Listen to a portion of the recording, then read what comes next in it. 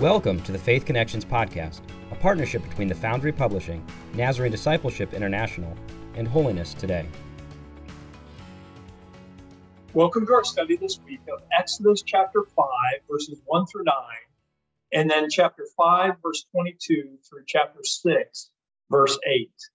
My name is Scott Rainey. I serve with the Church of the Nazarene in the area of Nazarene Discipleship International, or NDI. This adult Sunday school video lesson is provided in collaboration between the Foundry Publishing and NDI. The Sunday school lesson is intended to support the local church's efforts to make disciples who make disciples. Please feel free to use this video in any way that helps your church or families. We're continuing this week in our study of the people of God and their story found in the book of Exodus. By the end of Exodus chapter 3, God had revealed his rescue plan for delivering Israel from Egyptian slavery. God would use Moses, born to Hebrew parents, raised by an Egyptian princess, and now living as a shepherd in a foreign land, Midian. Moses wasn't really receptive to this call on his life. He struggled with doubt, trust, and uncertainty. God's instructions to Moses were clear. Go, assemble the elders of Israel, and share the promises I've made with you and Abraham's descendants. I will soon deliver Israel from Egypt and give the land I have promised to my people. Exodus chapter 3, verses 16 and 17. God continued his instruction in Exodus chapter 3, verse 18. He says, then you and the elders are to go to the king of Egypt. The Lord revealed to Moses that all those who wanted to kill him are dead, according to Exodus chapter 4, verse 19. Moses and the elders of Israel are to simply ask Pharaoh to allow the Hebrew people to take a 3-day journey into the wilderness to offer sacrifices to the Lord. God told Moses, however, in advance what would happen. Pharaoh would reject your request. So I will stretch out my hand and strike the Egyptians with wonders. God finished the conversation with a promise. In the end, Pharaoh will let you go. Through all this, Moses was still reluctant. As Exodus chapter 4 begins, God demonstrated his power to Moses through signs in a way to give him courage. Still, Moses offered excuses as to why he should not be the one to go in Exodus chapter 4, verse 10. Finally, Moses asked God directly, please send someone else. Verse 13.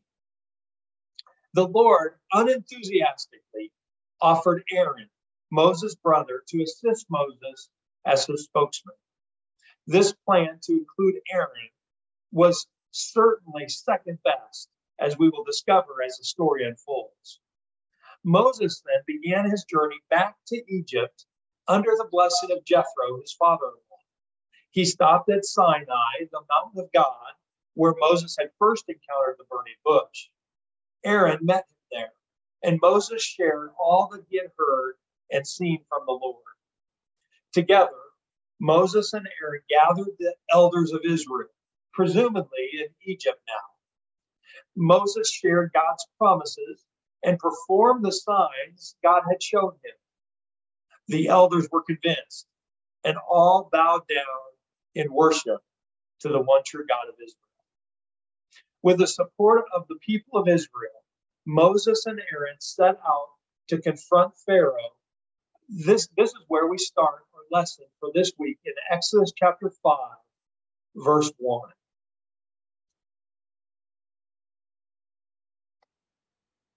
Afterward, Moses and Aaron went to Pharaoh and said, this is what the Lord, the God of Israel, says.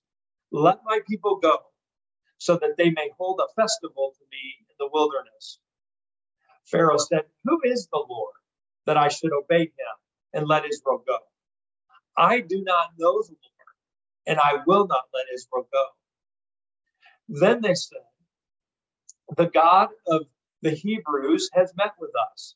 Now let us take a 3-day journey into the wilderness to offer sacrifices to the Lord our God, or he may strike us with plagues or with a sword." But the king of Egypt said, "Moses and Aaron, why are you taking the people away from their labor? Get back to your work." Then Pharaoh said, "Look, the people of the land are now numerous, and you are stopping them from working." That same day, Pharaoh gave this order to the slave drivers and overseers in charge of the people: "You are no longer to supply the people with straw for making bricks. Let them go and gather their own straw, but require them to make the same number of bricks as before. Don't reduce the quota. They are lazy. That is why they are crying out, 'Let us go and sacrifice to our God.' Make the work harder for the people so that they keep working and pay no attention to lies." And then skipping to verse 22. Moses returned to the Lord and said, "Why, Lord? Why have you brought this trouble on this people? Is this why you sent me? Ever since I went to Pharaoh to speak in your name, he has brought trouble on this people, and you have not rescued your people at all." Chapter 6. Then the Lord said to Moses, "Now you will see what I will do to Pharaoh. Because of my mighty hand, he will let them go. Because of my mighty hand, he will drive them out of his country." God also said to Moses, "I am the Lord. I appeared to Abraham, to Isaac, and to Jacob as God Almighty. But my name, the Lord, I did not make myself fully known to them. I also established my covenant with them to give them the land of Canaan, where they reside as foreigners. Moreover, I have heard the groaning of the Israelites, whom the Egyptians are enslaving, and I have remembered my covenant. Therefore, say to the Israelites, I am the Lord, and I will bring you out from under the yoke of the Egyptians. I will free you from being slaves to them, and I will redeem you with an outstretched arm and with a mighty axe of judgment. I will take you as my own people, and I will be your God. Then you will know that I am the Lord your God, who brought you out from under the yoke of the Egyptians. And I will bring you to the land I swore with uplifted hand to give to Abraham, to Isaac, and to Jacob. I will give it to you as a possession. I am the Lord."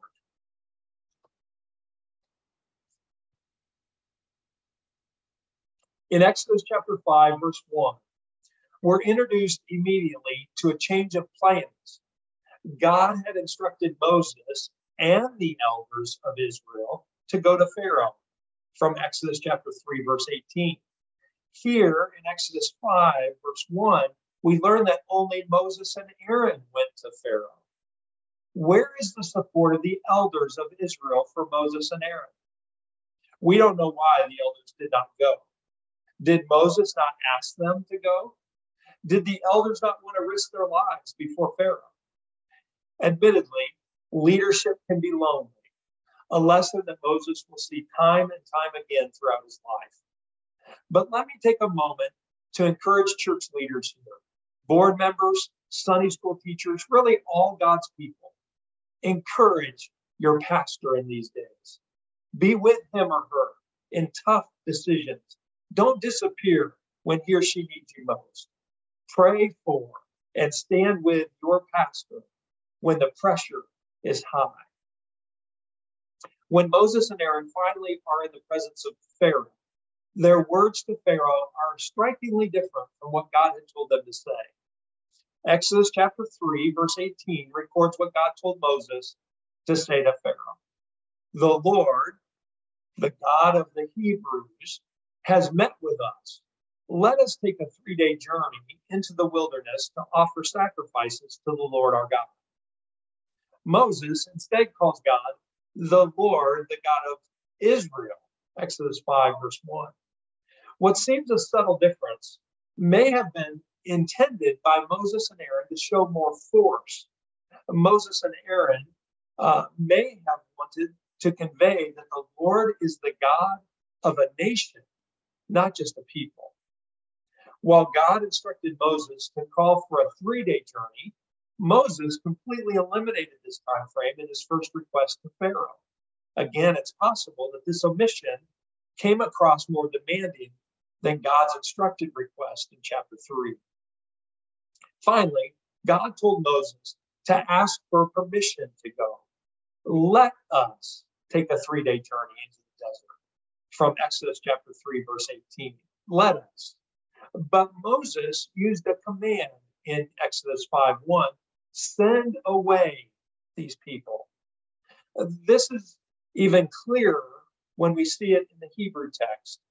A Hebrew particle is used in Exodus chapter 3 that can be translated as please pray, a polite way of asking for permission. Moses omits the politeness altogether.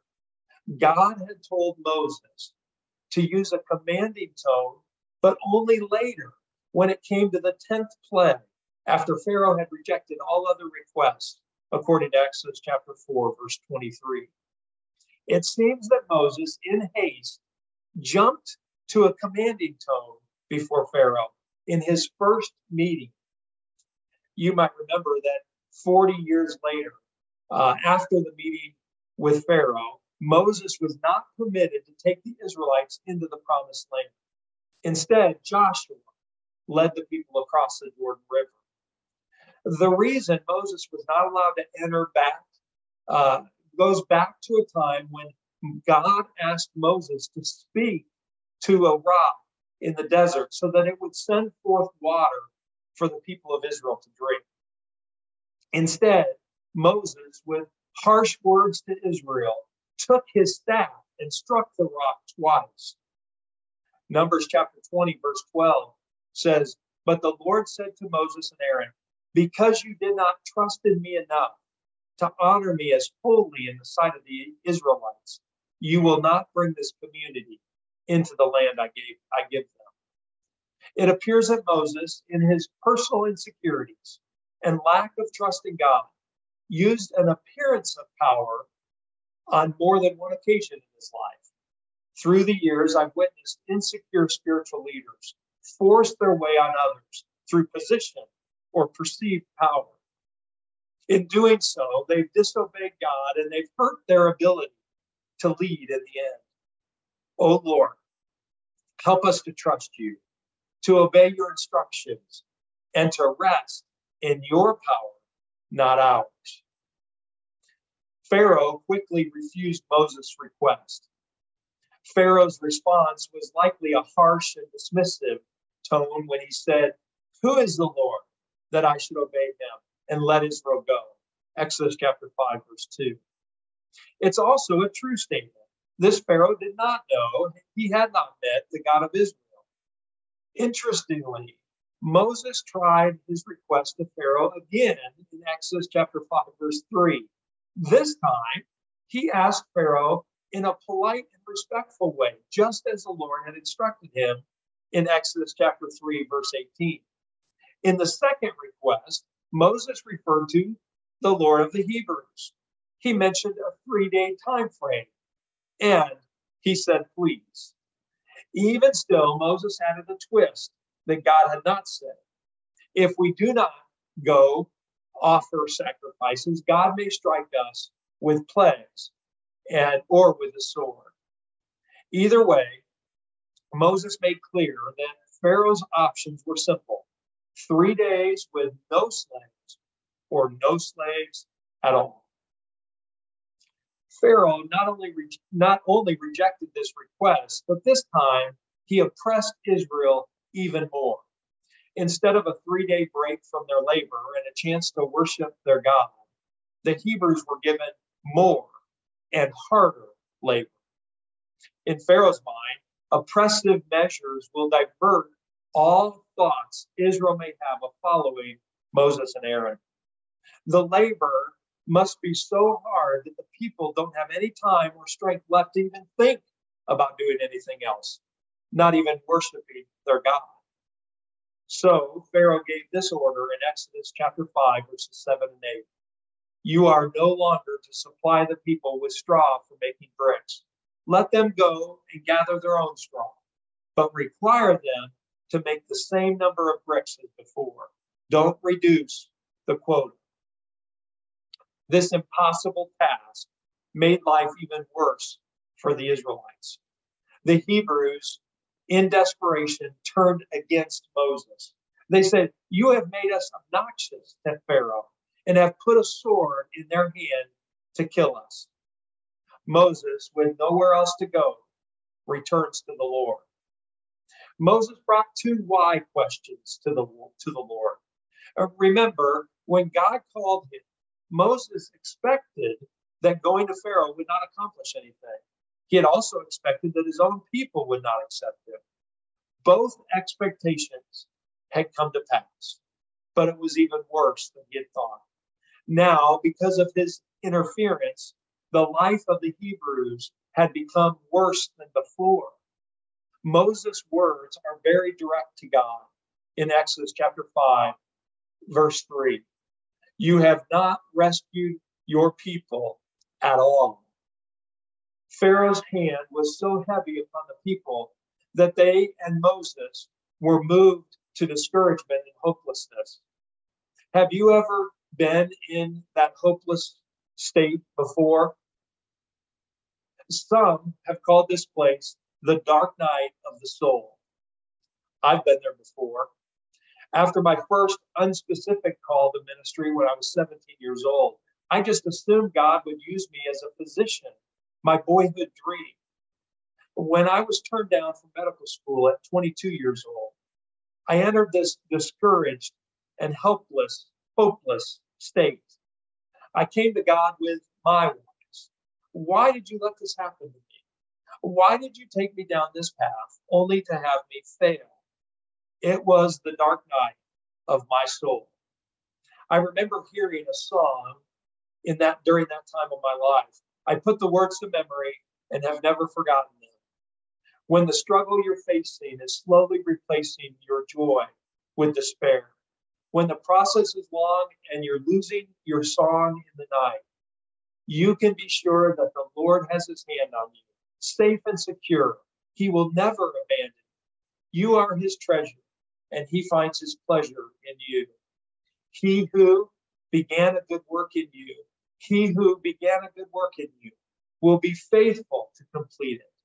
He will be faithful to complete it.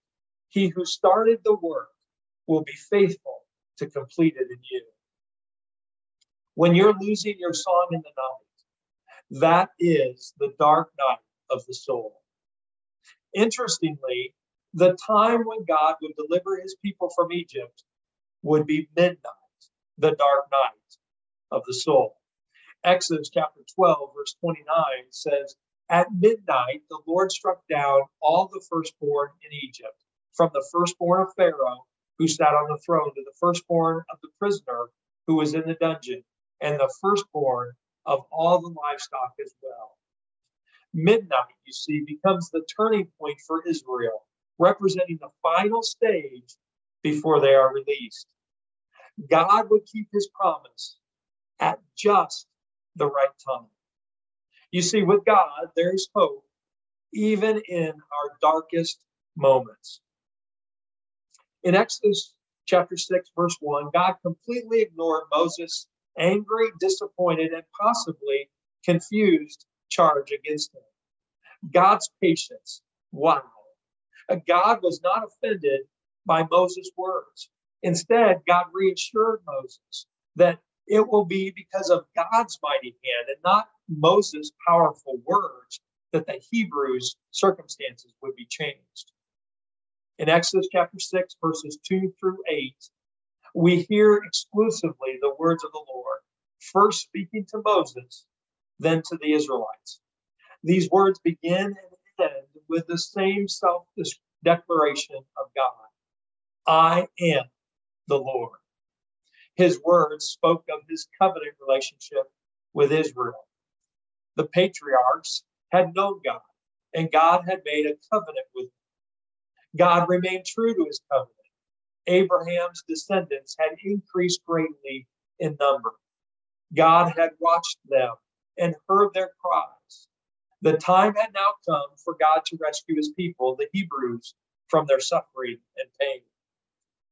But God's words to Moses included a new revelation, his name. God had not revealed his name to the patriarchs, but to Moses, God declared, I am who I am. Acknowledging God as the Lord, Yahweh, from now on would always be associated with what God would do for the people in Egypt. His name meant power, presence, and deliverance. Because of who God is, that is the Lord, Yahweh, God would act. He would redeem his people. Exodus chapter 6, verse 6. The Hebrew word translated redeem denotes the action of buying something back in order to restore it to its original condition.